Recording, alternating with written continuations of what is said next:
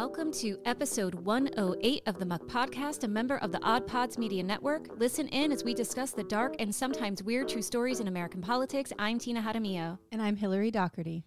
Hillary. Hi.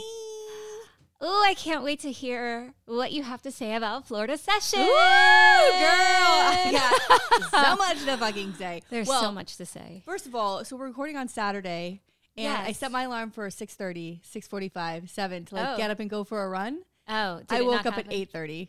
Oh, when I texted you, Yeah, like, and hey, you're I like, want to come over. Can I come over early? Can you make coffee? I was like, oh, shit. I totally missed these alarms. But yeah, I have a lot to say about Florida. So the 15-week abortion ban, which is the copy of the Texas ban that passed in their last session, has passed its first committee. Yeah. So we're all overjoyed here. If you've got a pair of ovaries, you got a lot of problems in Florida. It's ridiculous. I tried to, I was very upset about it. And my daughter had said something to me and I was like, no, this is this awful thing. And I go, don't you care about this? And she goes, I don't care. Well, she doesn't care yet. She's young. She doesn't understand. She doesn't understand it. But like, we're supposed to be fighting for them. Yeah. And then by the time my daughter's, it's not going to be there anymore. Gone, yeah. You know, it's going to be over. And one of the things that I think is the worst of all of this is that it's all for the news. You know what I mean? It's all for the base, and it's not about the people of Florida because Florida has a lot of issues. We have a lot of issues still with COVID. Yeah. A lot of unemployment. We have a housing crisis here. No one can afford to live here anymore. You know, our schools the bills that are passing for our schools that are going to take money away and further restrict and potentially put cameras in the classroom and can't say gay. Oh, you can't talk about being gay. You can't talk about history. Can't talk about, you don't want to make white people uncomfortable. Oh my God. Oh, God forbid a white person becomes uncomfortable with actual real information about the history of this country. Real stories, real things. Who are the snowflakes? Ooh. I love it. Who? I love it. Are we? It's like that thing. Am I the asshole? Am I the snowflake? No, you're the fucking snowflake. Yeah. Like, you can't talk about race. It makes no sense. I have taught for 17 years, and I have taught books that deal with race, and I have never had a student, a white student, feel uncomfortable. And if they did, oh well. Like, there's a lot of things and a lot of topics that are going to make somebody uncomfortable at some point, and that's part of learning and growing and talking and understanding how to talk about those things. Yeah. And anytime that I ever brought up issues of race, or, if we were doing a text that happened to have like a pejorative language in it, I would spend 3 days talking about what is pejorative language, what does it mean, where do we hear it, what does it mean to you, like having full discussions.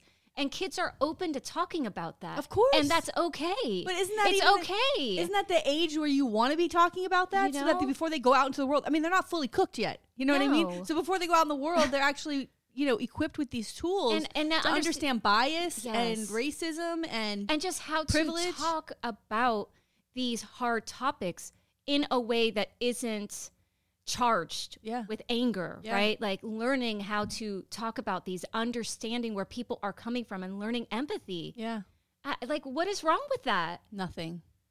Give me a break. It's once again, it's another session. I think this is the third in a row that is concentrating heavily on those topics that are, what do they call them? They're just like, these hot button topics. Yeah, that's it. And it has nothing to do with what's actually going to help the people in the state of Florida. It's insane. Has nothing to do with that at all. And guess what? Nobody really cares about it. I mean, not that they don't care, but abortion across the board, the number I think is like 80. It's majority people approve of it, which means that's bipartisan. Yes, right? That people are like, leave abortion alone. Like, can we move on from this? It's a small group of people that want to control everyone. Yeah, that to me is like a dictatorship. You know, like this. They just want it's just these Mitch McConnells. Yeah, who I'm sure you saw that clip. Ooh, honey.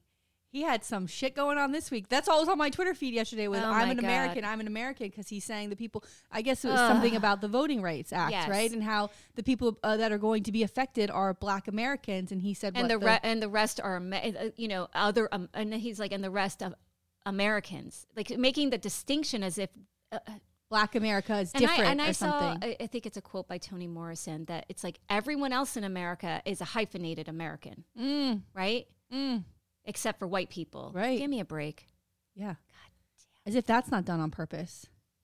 So, it's been it's depressing. And you see lawmakers just trying to do like a wrap up of the week. And I'm like, Jesus, how the fuck do they sit through this bullshit over and over and over again? Oh, you posted Anna Eskamani. Oh my God, it was so funny. So funny. Your comment was really good. But yeah, how she sits there, like, I don't know how they do it, listening to these people, and it's all white dudes. Like, it's like, P.S. we'd be done and with I know, this already. I don't know how you feel about this, and I apologize to you in advance, but I don't fucking care about Casey DeSantis and her breast cancer. And I know she's a fellow woman. Yeah. Like, I know that you're a survivor, but I saw a tweet that she put out yesterday.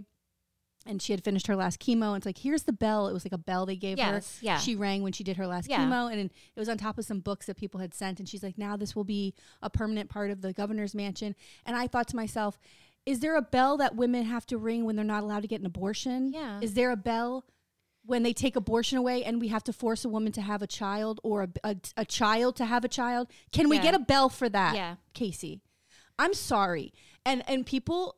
women lawmakers and other lawmakers across the aisle retweeted and support her, and I totally get the solidarity. Right. But also, she's not raising her voice to support women when her husband and his party are trying to take it away from us, and I don't fucking like that. Are you standing with us or not? Are you or not? And the other thing with that, which goes back to what we talked about before, is... she's, ringing the bell to bring awareness to breast cancer and the importance of early screening and this and that. And then at the same time with COVID, oh, hello. It's just like, oh, we don't need to know. We don't need these PCR tests. We don't need, we don't need all this testing. We don't need masks. We don't need precaution. Like, it doesn't make any sense. And also, like, I know she's like the first lady of Florida. I guess that's her title. I have no fucking idea. But like, there, you can be a first lady and support women and have your own issues. But if it's going to be sitting by and talking about this, it doesn't. I'm sorry, but women are fucking suffering here in Florida, and you're sitting by, sleeping next to a man who is allowing that to happen. And you want me to talk about a bell? Like, congratulations! I'm happy for you. I hope you survive. I know you'll survive. Everything will be okay because you have excellent fucking health care. Yes. You're going to do just fine. Yes. How about speaking up for the women in this state who are going to fucking suffer and have been suffering under COVID? Mothers who can't go to work or have lost their jobs because they got to stay home with their kids because of a fucking virtual school. Whatever. What are you doing? Or are sending their kids to school sick because they don't have another option. Yeah. And that happens all the fucking time. All the time. So, I don't know. There's that pissed no me protection. Off. There's no protection. No. I'm fucking over it. There's something else I want to say really quick before we get into the stories, unless you have something else. No, I just was upset about the school boards. I was at the library. It's just one thing. It's just, and I think we were all on this. We were on a group chat about some of these bills, and I had posted in there that this is just all it is another Republican grab to destroy the public school system, which is our right. Yeah. To have a public school system that is functional, and all they want to do is gut it so that they can hand out their vouchers. And then again, it's going to be people with access and money being able to use that voucher and offset the cost of a very expensive school and send their kid there. And where does everybody else go? It just seems it's so unfair. The thing that's the funniest to me is this. There's so many things they can do that would actually help people. Why is school the target? Like, leave public school alone. Give them the money they need to do their jobs. Like, it makes no sense to me. Like, why is this institution something that we're attacking? People are sick here. We've got water that's not clean. We've got sewer water being dumped in the canals. I mean, there's just an environmental things alone in Florida need to be tackled 30 fucking years ago. But we're going to talk about critical race theory in public school. We're going to talk about 15-week abortion bans. Yes. These are human beings that you are directly fucking affecting. There's a girl who was forced to have a baby because of the ban last year. And the judge that forced her to have the baby he mentioned her grammar.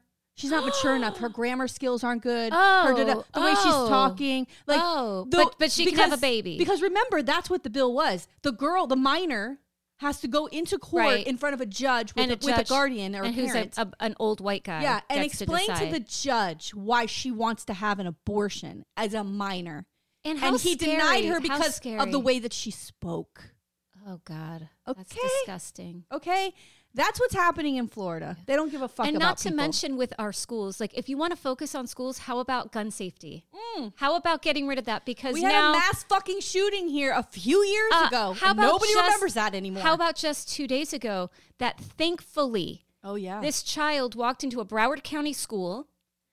He was smelled of marijuana, and which was the only reason that they decided to search his backpack, and they found a gun and a loaded clip. Oh my God! What could have happened that day if he didn't happen to smell like weed that day? Oh my God!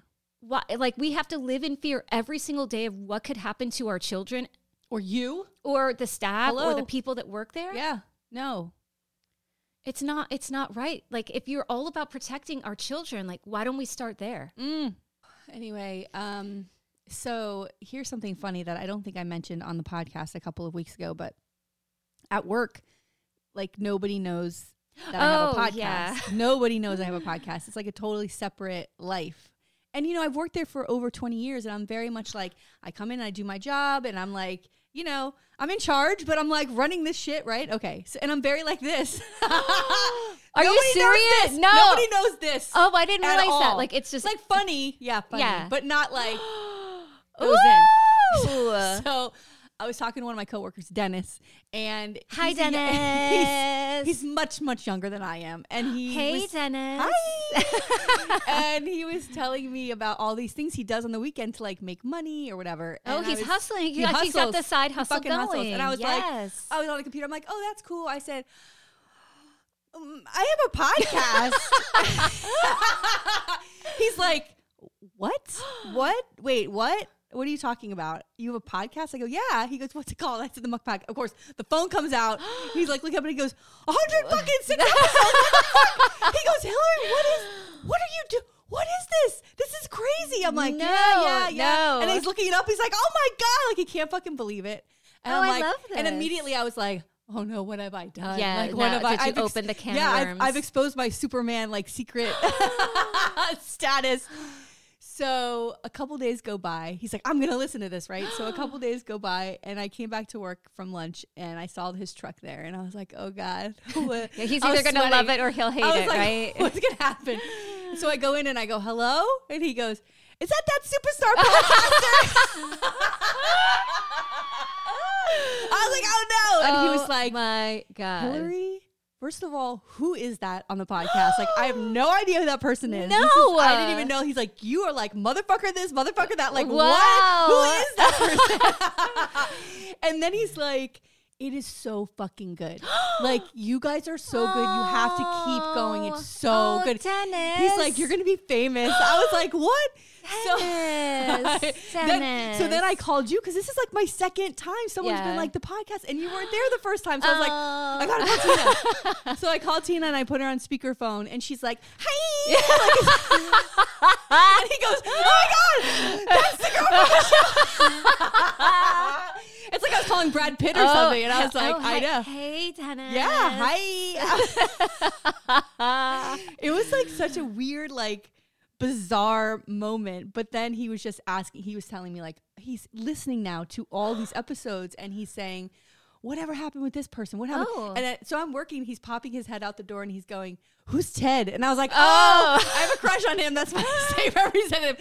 And then, like, it was like live feedback of listening to the show. This. Oh my God, Tina. How and then fun. He was listening to the Lauren Boebert one on Friday when he was at the office, and he was like, God, this woman sounds fucking awful. I was like, yeah, she's the worst. She's the worst. Oh, like, maybe Dennis is somehow like the key of getting this out to. He's telling people. He's telling his friends young about people. it. Yeah. So please, I mean, my God, I have felt felt very, very spread special. Spread the word. Yeah, I felt very special this week when I was just like, who's listening to this garbage? And like, he's listening to it, which is so fucking funny.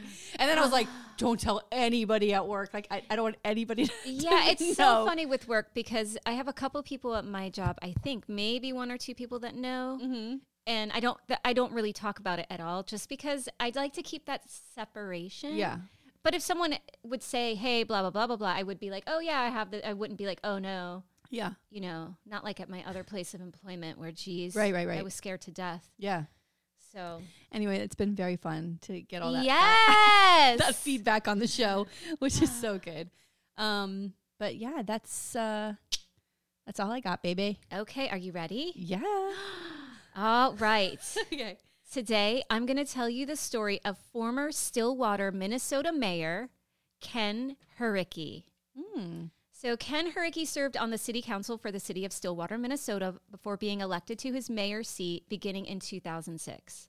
But when the FBI raids his office in 2014, the mayor has to answer for his misdeeds. Ooh, I love this. Okay, so our story takes place in Stillwater, Minnesota, it's a small city, 18,000 people. Okay. And the city is known for its lumber, which is going to slightly come into play with a little funny anecdote. I've never been to Minnesota. Have you? No, I just think, I don't know, I just imagine the Fargo accent. That's all I was just going to say. It's like, Minnesota? Minnesota? Yeah. Oi. Well, no, they don't say oi. What do they say? That's Jewish. What am I thinking? I think, oh.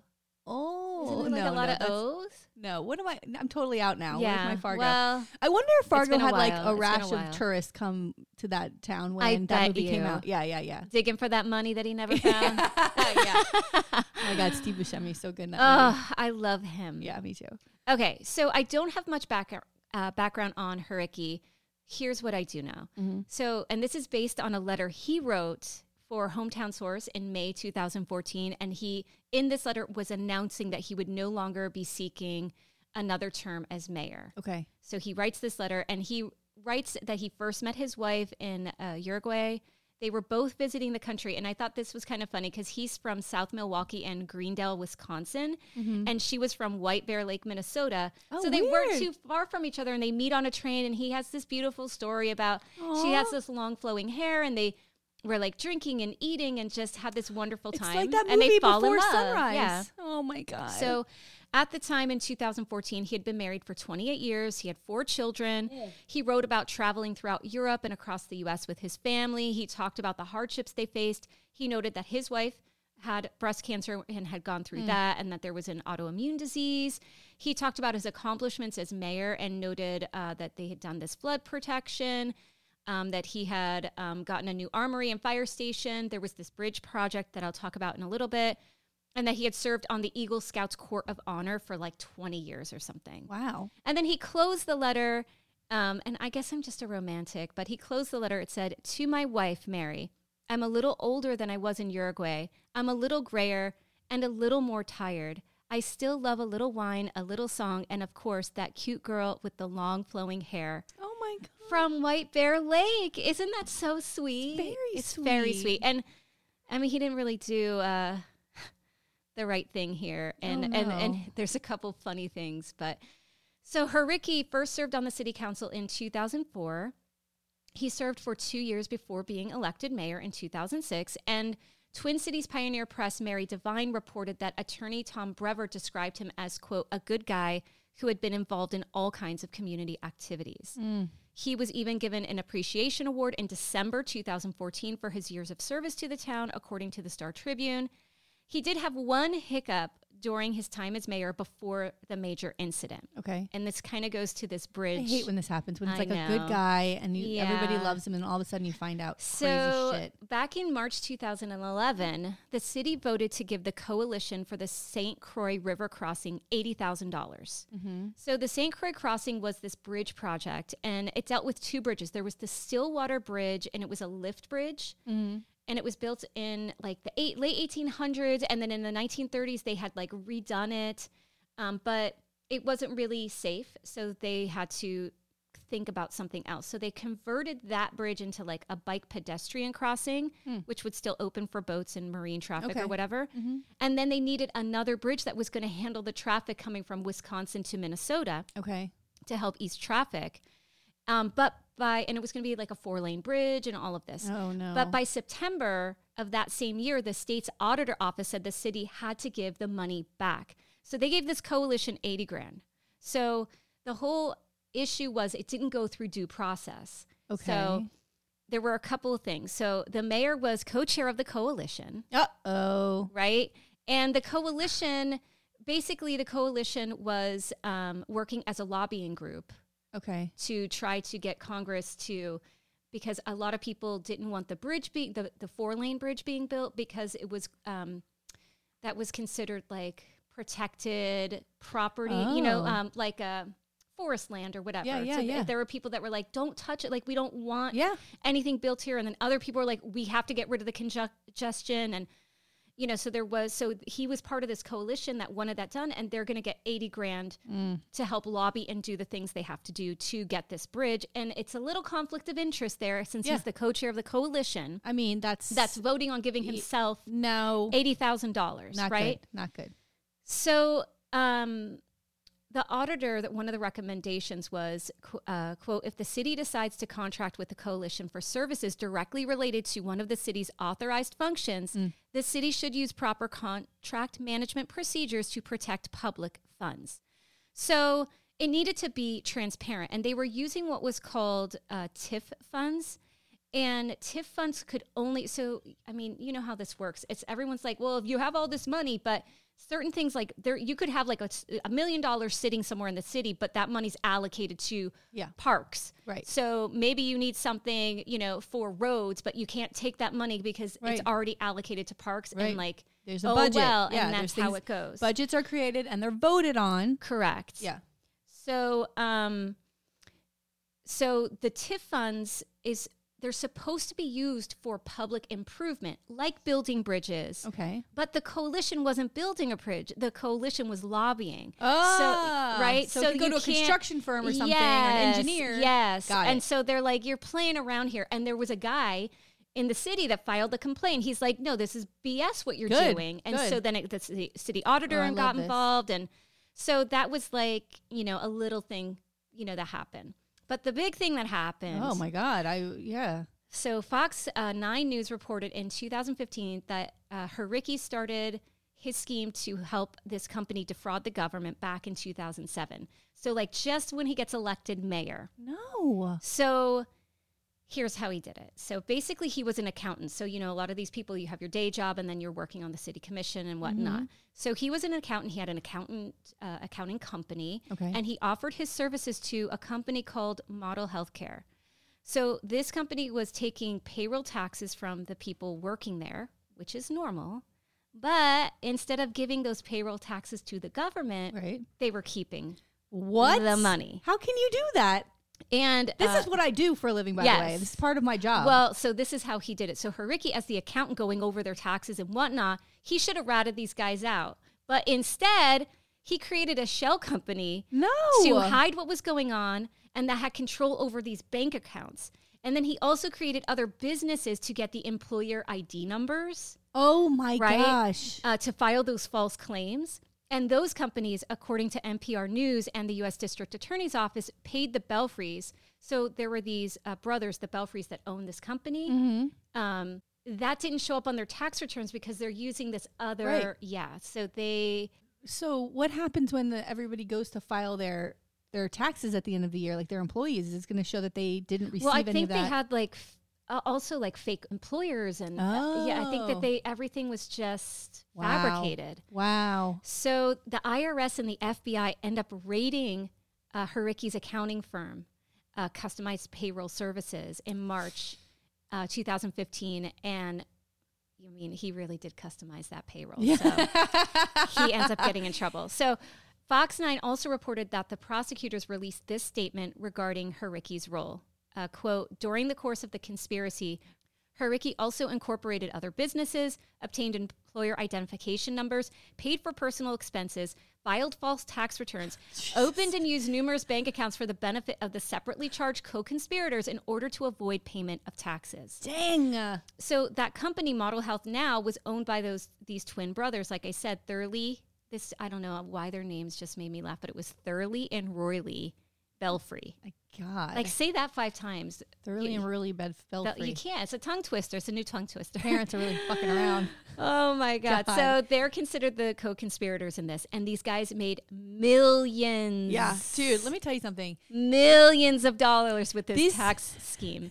And they also were doing Medicare fraud on top of it. Oh, my God. These PPP loans is a new kind of fraud. Like, what they're finding, like, these PPP loans were huge for businesses. My company got one, and you can get forgiven if the business uses it for payroll costs and all those things during the pandemic. And we actually got a loan, and to be forgiven, you have to, the amount of backup is probably this high. Like, I had to, like, stacked. I had to pull everything we used the money for as proof that, which was, you have to prove that you used it to get forgiven. Yes. And we were forgiven for the loan because I had all this backup. There are people getting money, creating companies to get money. Dale Holness's daughter, who reactivated a company to get money.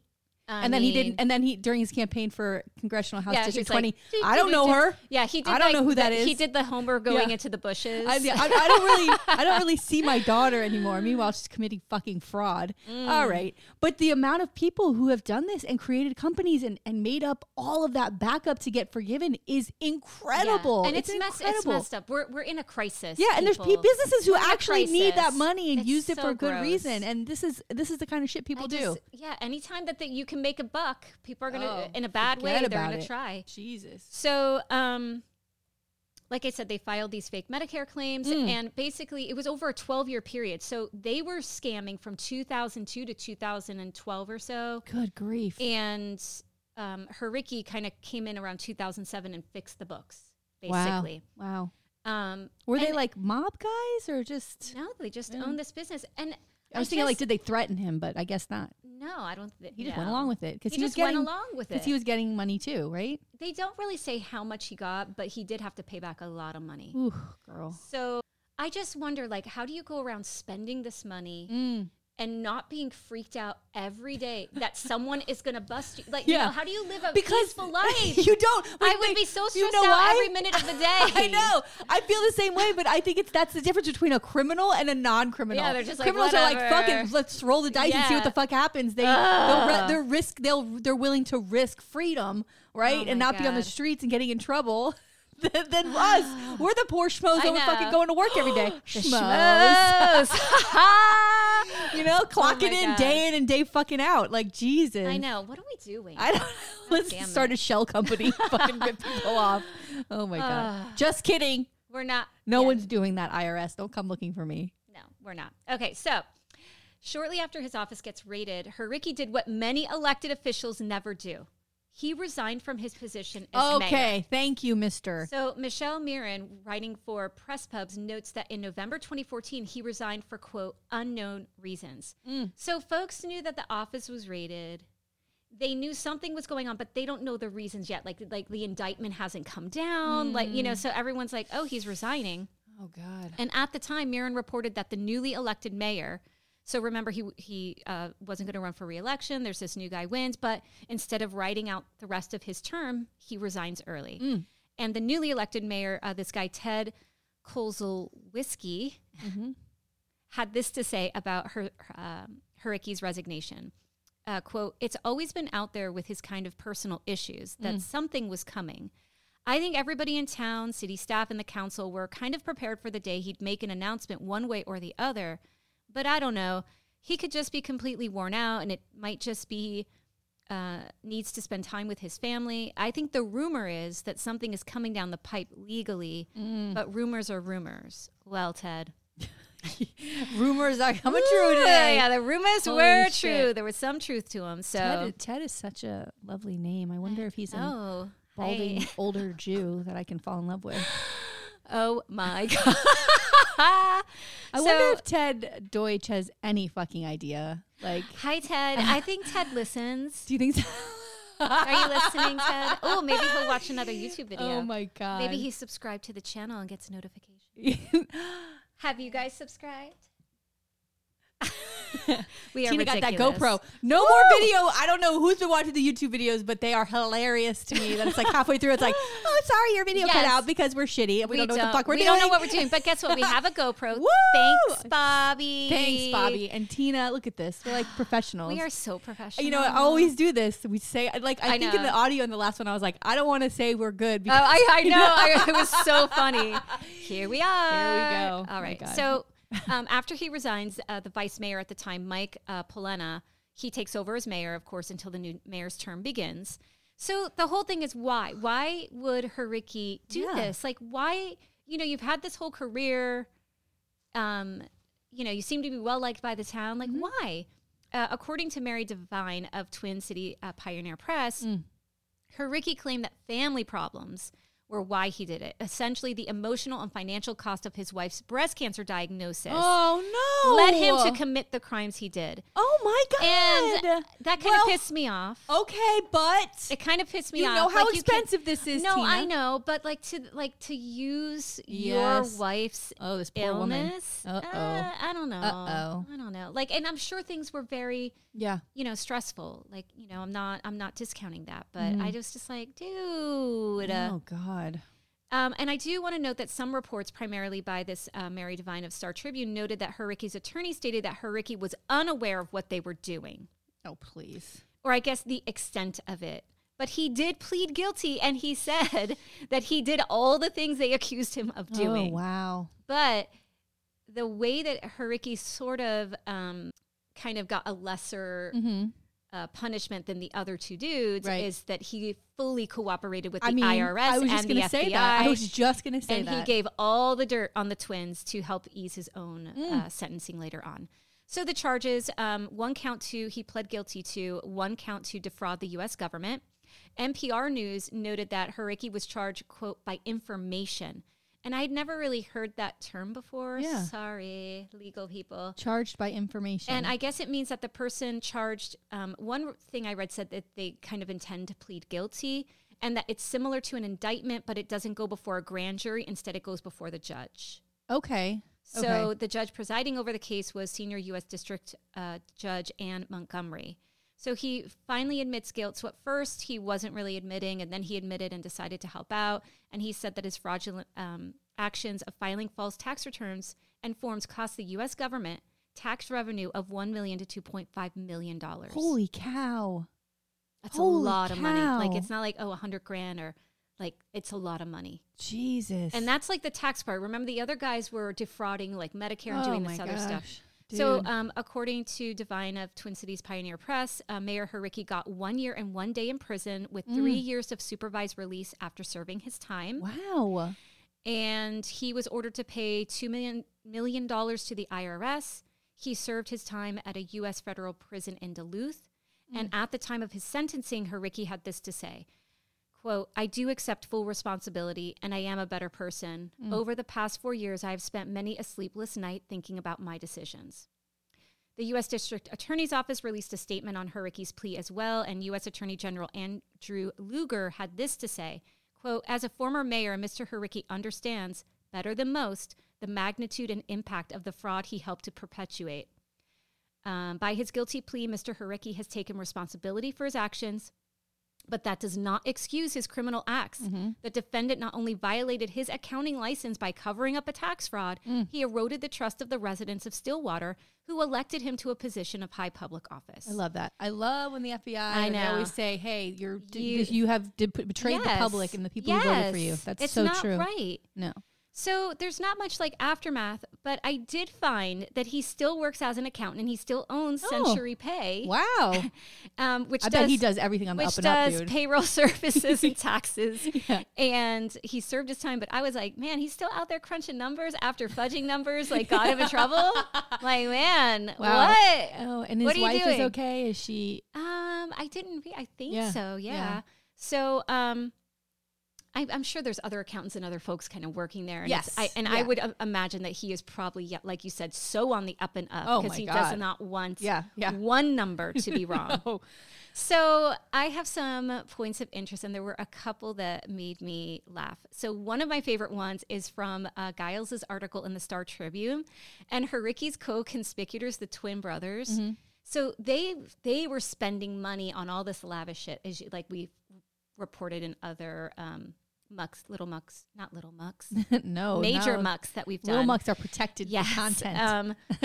But they used some of that $3 million to fund the creation of their own reality show. What? Yes. I mean, God. You're scamming the government. Oh, my God. And now you're going to put yourselves on television. See, like, don't you want to be under the radar? They're the worst. You're going to be on TV. It's like Bobby D. I told you don't buy anything. Yes. Bring that car back with the fur coat. What the fuck are you doing? You're like, fucking take it easy. Take it easy. On the DL. On the DL. No, we're going to have our own TV show. Oh, my God. Like, what in the world? You know what the worst part is? They have to fund their reality show because it's not like anybody's knocking at the door going, you guys should have a show. Yes. No. We're so great. We should be on TV. They think that they're Everybody amazing. should see this. It's so ridiculous. Oh God, what did their mother do to them? This is like, oh my God. Well, look at the names. So we already know that from the beginning it wasn't going well. Oh, I'm sorry. I'm a star. I'm a star. Put me on TV. Oh my God. Jesus. So I found an old article from Historic Bridges website that talked about a History Channel show. So there was this History Channel show where, like, I guess they go around and look at old bridges, and they go to Stillwater to that lift bridge, and they're like, "This is unsafe." And Jesus. So Harycki freaks out because then they have to fix this bridge, or like someone's going to get hurt, and it's going to be the city's fault. So he decided. TV shows going around busting balls all over the fucking place. So he wanted to change the name from the Stillwater Lift Bridge to the federal government lift bridge so that they wouldn't get in trouble if it collapsed and the federal government would. I was like, what? That works. And then he also wanted to pass like an ordinance. He wanted signage that would go up that would read, quote, "This unsafe crossing brought to you by your federal government at work. Cross at your own risk." And he wanted to put skulls and crossbones. Yes. I love this guy so much now. This is why I'm going to Minnesota. I'm going to go shake this guy's hand. I'm going to do that too. I'm going to put on my mortgage of this house. I'm going to put Joe Schmo. And then I'm not responsible to pay for it anymore. Yes, so it's not my fault. It's not my house. It's Joe Schmo's house. Oh my I don't have to pay the mortgage here. And this is another hilarious thing, I thought. So UPI reported that Harycki also wanted to change the name of the town's Lumberjack Festival. So remember I said this is a lumber town. God, I want to go to a Lumberjack Festival. So the original, or the name for years and years and years and years and years was the Stillwater Log Jam Festival. And it was a music festival. Oh my God. Right, sounds amazing. We got to fucking go to this. But Harycki got wind that Log Jam had negative connotations in Urban Dictionary. So basically, it basically means like you can't fully like poop, like you got it's still stuck in there. You can't wipe you can't wipe your butt totally clean. Like so you have a log jam. I guess that's what he know that. Well, it's on Urban Dictionary, and so he said, "quote I feel strongly against it because of its connotation. Frankly, I didn't know that existed. I guess there's a whole subworld out there that I just found out about." Bro, Harycki! But your festival isn't about shit being stuck in someone's ass. It's a legitimate fucking thing. So people were annoyed with it. They were like, "We're a logging community. Hello? We deal with lumber. Like, get over it." So it did not pass. Like he tried to pass it, and everyone was like, "No, like he's a fucking gross. Like who cares?" Okay, wait, let's think about this festival for a second. Just really quick.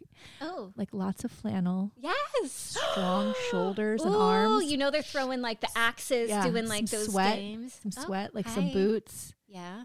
Ooh. Smell of wood. Ooh. Cold beer. Okay, let's go. Are we going to this festival or not? Can we please go to this festival? Yes, let's go. Oh my God. Oh my God. Hi, Minnesota. Oh, you're so strong. Hey. Oh my goodness. Oh my God, you're so strong. Ooh. Ronnie. Let's go. Yeah. Okay, so that's all I think about is the paper towel guy. Oh God, I'm gonna put that next to my bed as I go to sleep at night. I'm just gonna stare at the brawny man. Oh my God. We are insane. And then the other Minnesota. thing I found funny was that on his LinkedIn, he still lists his time as mayor, like under experience. Aw. And he resigned for corruption, but it's still there. But I say, you know what? What are you gonna do? He also did some good things. Listen. But it just made me laugh. But that's the story of the Stillwater swindler, Mayor, not Mary, Mayor Ken Harycki. I gotta tell you, I hate corruption. I hate this kind of shit that he was doing over there. But it says a lot for someone to stand up and be like, I fucked up. Yeah. Here's all the things I did was wrong. Let me do my time. I'm Yeah. gonna come out and contribute to society. Yeah. Continue to do my job. There's a lot to be said about that. I have a lot of Yes. respect. How Yes. many times have we come in here and someone's like, I'm not fucking resigning. Yeah. I didn't do No, anything no, no, wrong. no. And then you find tons of stuff about them and they have to get thrown out of office. They won't leave. They're up there as a corrupt asshole. Like not, this guy stood up and said, all right, Yes. hey, yo, I did the wrong thing. He did the wrong thing. I mean, and, that's pretty good. And he's staying in his town. He's, like you said, he's contributing. And I mean, come on. What are you going to do? and he's funny. I mean, God, he's Oh flipping my out. I mean, God. with that bridge sign alone. That is the best thing I've ever fucking heard. I was laughing so hard. I was like, what? Federal government bridge. Can we put that on everything? Can we And just start? also the show that comes into town, it was like, your bridge is, everybody's going to die on this bridge, Yes. I know that they were pissed. Yeah. But that's why they ended up converting it into a pedestrian bike Yeah. thing and having the new, and they did, so they finally did Okay. actually build that other bridge. Good. And I mean, but this is what people should be focusing on in Yes. the government. Thank you. Right? Traffic issues, Public safety. issues, roads, bridges. Why is this Log Jammer and- Festival with this disgusting Oh my name? God. And the bill, I know it's the Build Back Better, but that's going to make jobs across this country. So Yeah. people go to work. Yeah. That's what you should be focused on. What can we do Yeah. to put Americans back to work? Yeah. Come on. I know. Girl, But they want to get hung up on this garbage. you ready for my story? 'Cause I got to tell you. Oh! I have not been excited about a story in so fucking long. Are you serious? I'm so excited about the story. Okay.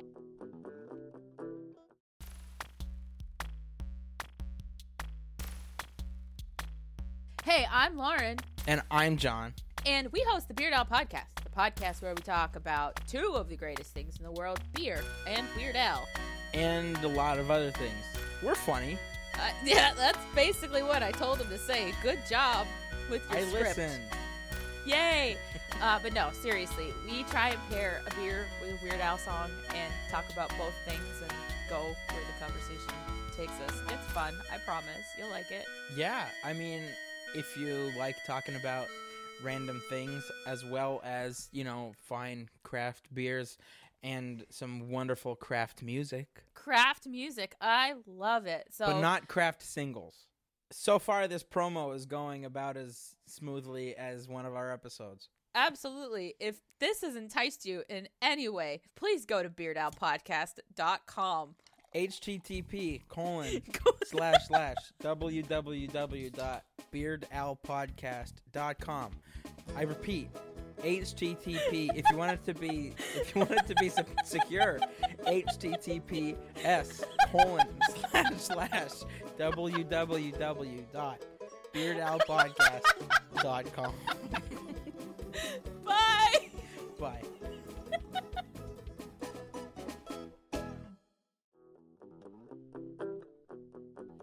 Okay.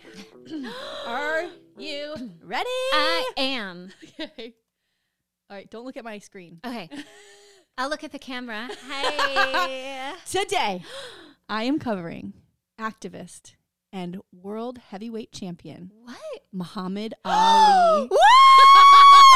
Wow. And his refusal to be a part of the draft. Yes. This was huge. I had no idea. Obviously, I wasn't alive then, but it was a Float huge. like a butterfly, sting like a bee. Ooh. Yeah, like it was a huge story because it was in the 60s. He's a Yeah. black athlete. Just like black athletes today, shit doesn't change. They're expected to shut the fuck up and do perform. everything. Give me a right? break. Yeah. So same thing here. He stood up. He got the same backlash as like a Colin Kaepernick with the Black Lives Matter and all of it, like, taking the knee. Same thing here. The Vietnam War was raging and everybody was like, rah, rah, USA.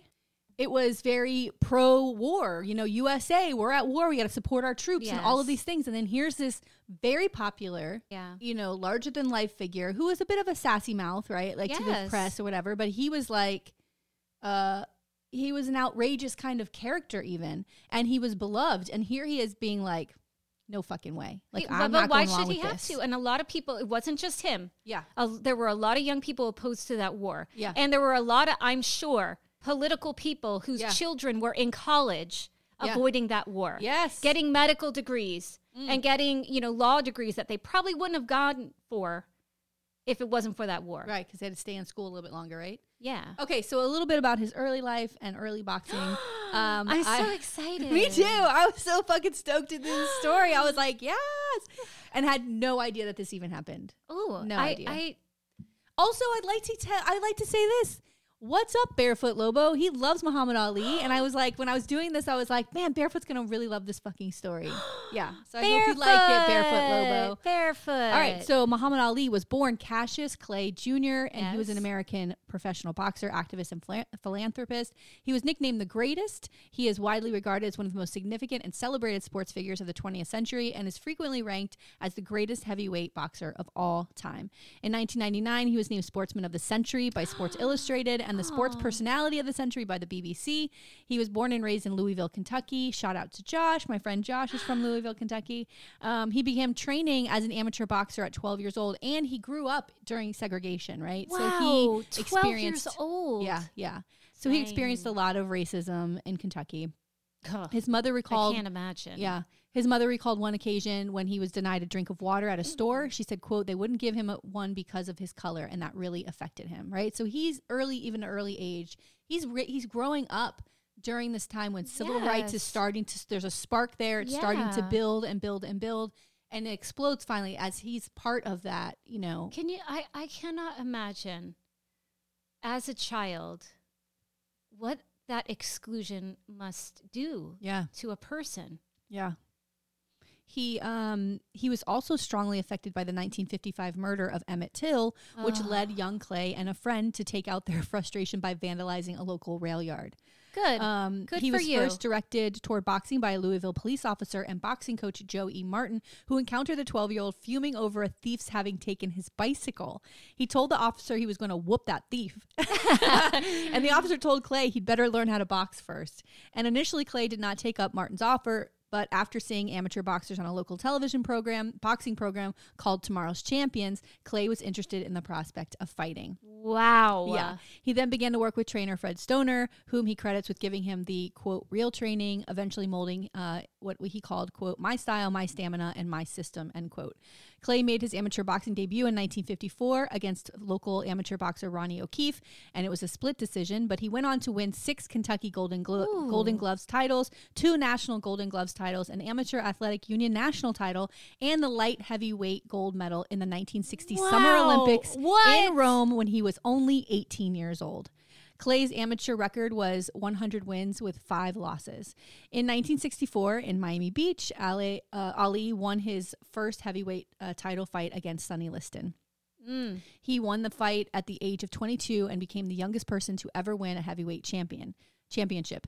And this made him a star, right? Like everyone knew who he was. It was a big deal.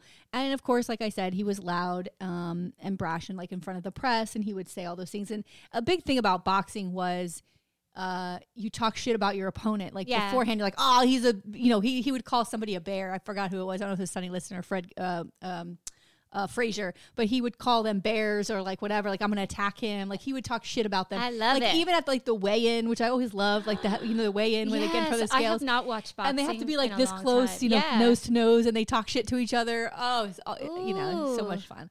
Ooh. So in 1961, he becomes a Muslim. And also that year, he renounced his birth name, Cassius Clay, and he called it his slave name, and he now was going to be known as Muhammad Ali. He became friendly with the Nation of Islam, with Malcolm X. Yep. And because of this association and how people regarded the Nation of Islam and Malcolm X, who was also very clear about how he feels about race relations and things like that, you know, white America can't fucking handle it. So because of the association, the World Boxing Association starts to distance themselves from Muhammad Ali, and he goes with some other promoters, but they wouldn't allow him to participate in boxing matches, right? And he had to travel to Canada and Europe. Oh, because he had that connection? Yes. What? Yes. I just, it never ends. I know. So he ended up going to Canada and Europe to do fights, but you have to have a boxing license to fight here. So yeah, that was a problem. So let's get into what happens with Vietnam and this draft refusal, which is really what the muck kind of connection is. I have to do some sort of connection. But I think it's legit. Is huge, yeah. Totally, right? Okay. So he registered for the conscription, United States military, which is the draft. In 18, it's the law that anybody who's a male here has to, on his 18th birthday, has to enlist. And he was listed as 1A in 1962. So 1A classification means you're available for unrestricted military service. It's like you have no handicaps, you can see great, your you're healthy, like you can go and do anything. You're just the person they want. Yes, you can do anything. So in 1964, he was reclassified as 1Y, which was fit for service only in times of national emergency because of who he was. Oh. Okay. So after he failed That's interesting. So certain people can have that reclassification because of who they are? Well, and also he failed the U.S. So they went in there like, he can't go, blah, blah, blah. They're like, well, let's test him. So they give him a test for writing and spelling skills, and they were substandard, and they realized he had dyslexia. And so like, okay, we can reclassify him this way. But he was trying to get out before that. Okay. Right? And he said, quote, I said I was the greatest, not the smartest. Aw, you know what? He's still smart. Just because he's dyslexic doesn't mean he's not smart. Absolutely. But, as the Army's concerned, now you're 1Y. Good. Which, by the way, please put me in a fucking category. Wait, what's another category where you never go at all? Yeah. What's that one? Get me the fuck out of here. That's the one. That's the category I need. So, but by early 1966, the Army lowered its standards to permit soldiers above the 15th percentile, and Ali was again classified as 1A because we're running out of soldiers. I know, people are dying. We got to now. We got to bring children are dying. Now we got to bring everybody. Young men are dying. Oh my God, fucking waste of waste. So this classification meant he was now eligible for the draft and induction into the U.S. Army at a time when the U.S. was involved in the Vietnam War, a war which put him further at odds with the white establishment. When notified of this status, Ali declared that he would refuse to serve in the Army and publicly considered himself a conscientious objector. Ali stated, quote, war is against the teachings of the Quran. I am not trying to dodge the draft. We are not supposed to take part in no wars unless declared by Allah or the messenger. We don't take part in Christian wars or wars of any unbelievers, end quote. Okay. That's his right. Yeah. And he also said, quote, we are not to be the aggressor, but we will defend ourselves if attacked. Man, I ain't got no quarrel with them Viet Cong, end quote. Then he said, I love these quotes, I'm sorry. No, quote, read them all. Why should they ask me to put on a uniform and go 10,000 miles from home and drop bombs and bullets on brown people in Vietnam while so-called Negro people in Louisville are treated like dogs and denied simple human rights, end quote. I mean, he's not wrong at all. Yeah. He's not wrong at all. And they're using these soldiers to destroy. Yeah. You know what I mean? And to fight a war that they don't believe in. And that we weren't going to win. Right. On April 28th, 1967, Ali appeared in Houston for his scheduled induction into the U.S. Armed Forces. But he refused three times to step forward when his name was called. Good. An officer warned him that he was committing a felony punishable by 5 years in prison and a fine of $10,000. Once more, Ali refused to budge when his name was called, and he was arrested. Good for you. Dude, goosebumps, right? Me, I'm covered. Yeah. I mean, he's sacrificing his entire career. For what's right. That's right. That's for what's right. Fucking huge. And then imagine that impact on people who love Muhammad Ali and they're like, okay, look what he's doing. Yes. I'm going to do it too. Or, you need someone to stand up. You need someone to stand up. And the tide had not turned against Vietnam. So we're still sitting in a country that was like, go soldiers, we love our soldiers. Oh, this is before everyone flipped out. Yes, this is before people were like, why the fuck are we in Vietnam? He was like, good. Before that. Good. Incredible to take a stand like that. Yes. So later that same day, the New York State Athletic Commission suspended his boxing license and stripped him of his title. Other boxing commissions followed suit. Ali remained unable to obtain a license to box in any state for over 3 years. On June 4th, 1967, in a first for sports professionals, a group of high-profile African-American athletes assembled at the Negro Industrial Economic Union in Cleveland for a, quote, Muhammad Ali summit, end quote. Now, I have a picture of this. What? I have a picture of this. It'll be on our never Instagram heard of and the our Muhammad notes. Ali summit. It's so fucking amazing, but you should see all of these athletes in this picture. Oh. It is incredible. So the meeting was organized by Jim Brown, who of course was some sort of football star. I don't know. He played something for football. For his peers to question Ali about the seriousness of his convictions and to decide whether to support him, which they ultimately did. Of course. At the trial on June 20th, 1967, the jury found Ali guilty after only 21 minutes of deliberation of the criminal offense of violating the Selective Service Laws by refusing to be drafted. Okay, so he's guilty. Oh, well. Yeah. After a court of appeals upheld the conviction, the case was reviewed by the U.S. Supreme Court in 1971. Wow. Can you believe this? Wow. Fucking amazing. Ali remained free in the years between the appellate court decision and the Supreme Court ruling. As public opinion began turning people against the war and the civil rights movement continued to gather momentum, Ali became a popular speaker at colleges and universities across the country. This is giving me goosebumps too. Yeah. At Howard University, for example, he gave his popular, quote, it's called the Black is Best speech to 4,000 cheering students and community intellectuals after he was invited to speak by sociology professor Nathan Hare on behalf of the Black Power Committee, a student protest group. On June 28th, 1971, the Supreme Court of the United States in Clay versus the United States overturned Ali's conviction by unanimous 8-0 decision. Oh, when things were different. Justice Thurgood Marshall recused himself as he had been the U.S. Solicitor General at the time of Ali's conviction, which I thought was kind of interesting. Yeah. The decision was not based on, nor did it address the merits of Ali's claims per se. Rather, the court held that since the appeal board gave no reason for the denial of a conscientious objector exemption to Ali, that it was therefore impossible to determine which of the three basic tests for conscientious objector status. So they offered, you know what I mean? So they offered the appeal board to rely on, and they didn't reverse it. They were like, you're good. I guess because you could be like, a student? Yeah. Yeah. Whatever. It's overturned. He doesn't get convicted. His conviction's good. Wow. Yeah. And then, sorry, go ahead. Yeah. So I was going to say the impact of of doing this. So his example inspired many Black Americans and others. However, initially when he refused induction, he became arguably the most hated man in the country and received many death threats. No. People who supported Ali during this time were also threatened, so including sports journalist Jerry Eisenberg, whose columns defended Ali's decision not to serve. He wrote, quote, "Bomb threats emptied our office, making the staff stand out in the snow. My car windshield was smashed with a sledgehammer." Because of supporting Ali. The New York Times columnist William Roden wrote, quote, "Ali's actions changed my standard of what constituted? No, that's not right. Constituted. Thank you, Tina. Ali's actions changed my standard of what constituted an athlete's greatness. Possessing a killer jump shot or the ability to stop on a dime was no longer enough. What were you doing for the liberation of your people? What were you doing to help your country live up to the covenant of its founding principles?" Yes. Oh, goosebumps. Hello.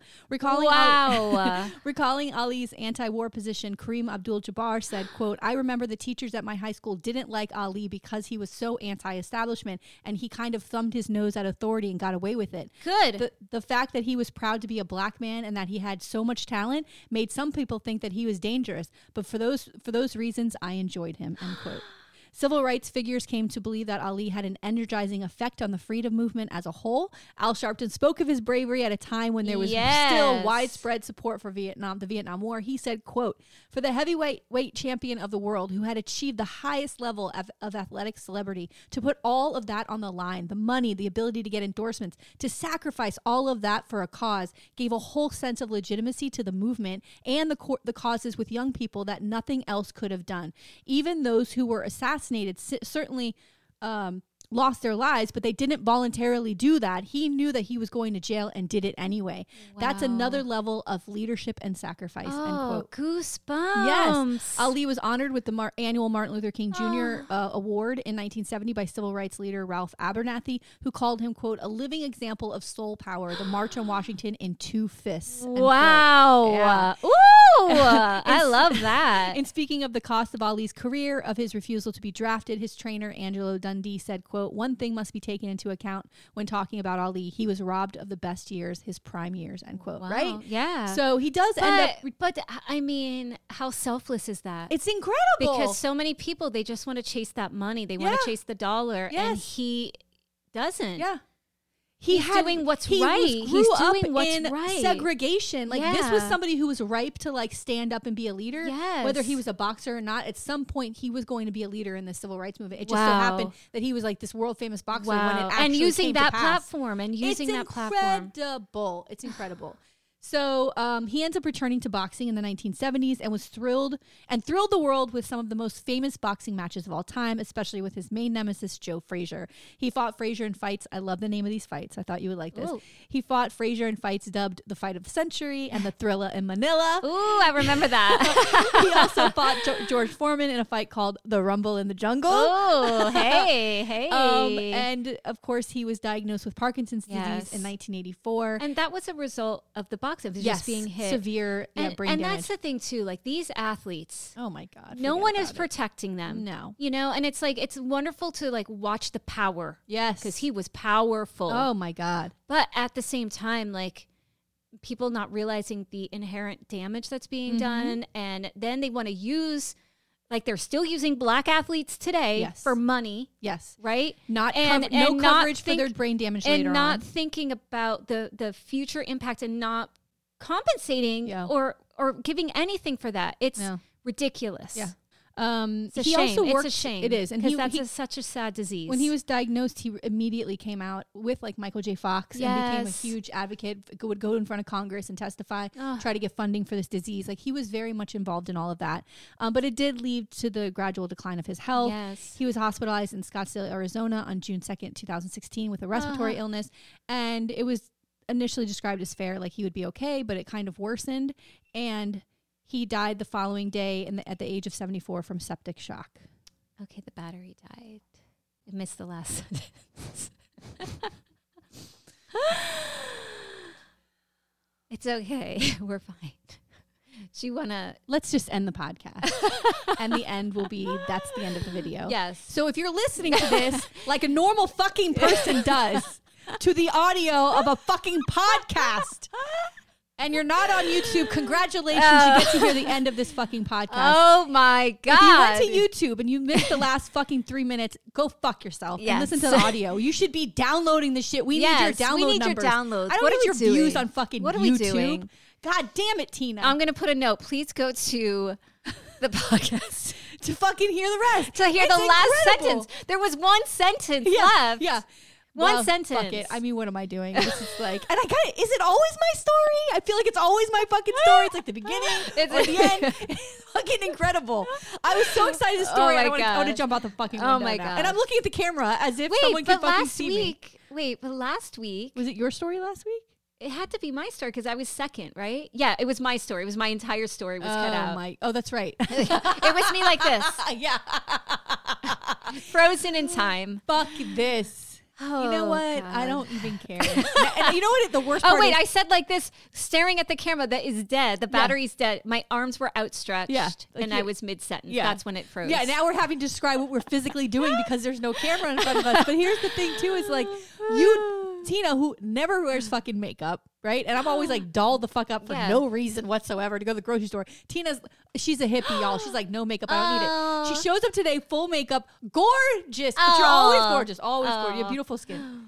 We're putting on makeup on a Saturday. I know. What are we doing? For YouTube. And the camera doesn't work. So next week I'm going to wear no makeup, a baseball hat, and be like, fuck this. And the camera's going to work perfectly. It'll be perfect. So what I'm going to do is I'm going to look and I'm going to have to research how long is the full charge. Oh, my God.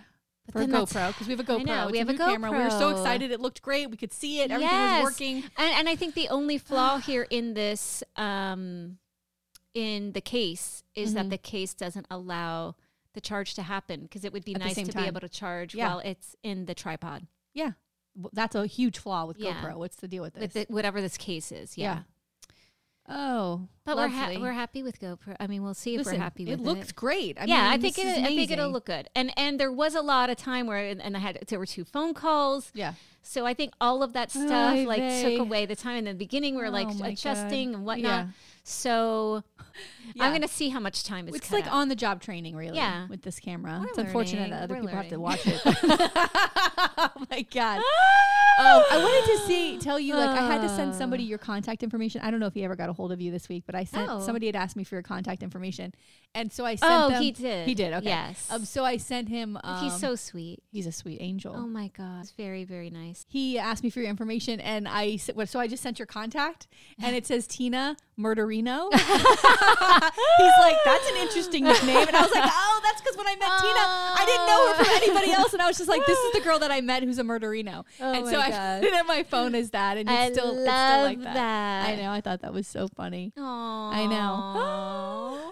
So let's end this bitch before All we right. and get a huge. My new thing right now is give me a big drink. We need a big drink. Yes. Right now after this fucking Yes. GoPro stuff. God damn it. Listen, we'll figure it I'm out. so sorry. I feel and it's all my equipment that keeps failing. Oh, please. We're doing the best we can here. It'll be fine. Oh, God. A little at a time. Oh, we are God. learning. We are Oh, learning. Lord. We are learning. And I don't know if it was fully charged because it still had the red light. So maybe I have to just make sure it's 100% charged. Okay. And this is better than the phone. I mean, this is gonna be fun. Yes. And we can And control it. We got and we can zoom in. 99.9% of it. Yes. So we're better than last week. We're Yeah. doing better than last week. We are. So fuck it. Forgive us. Father, for we have sinned. Ooh. It's been 40 years since my last confession. Oh my God. Ooh, that church doesn't want me in there. No, girl. please. Get us all out. All right. Well, I will see you next week. Okay. Bye.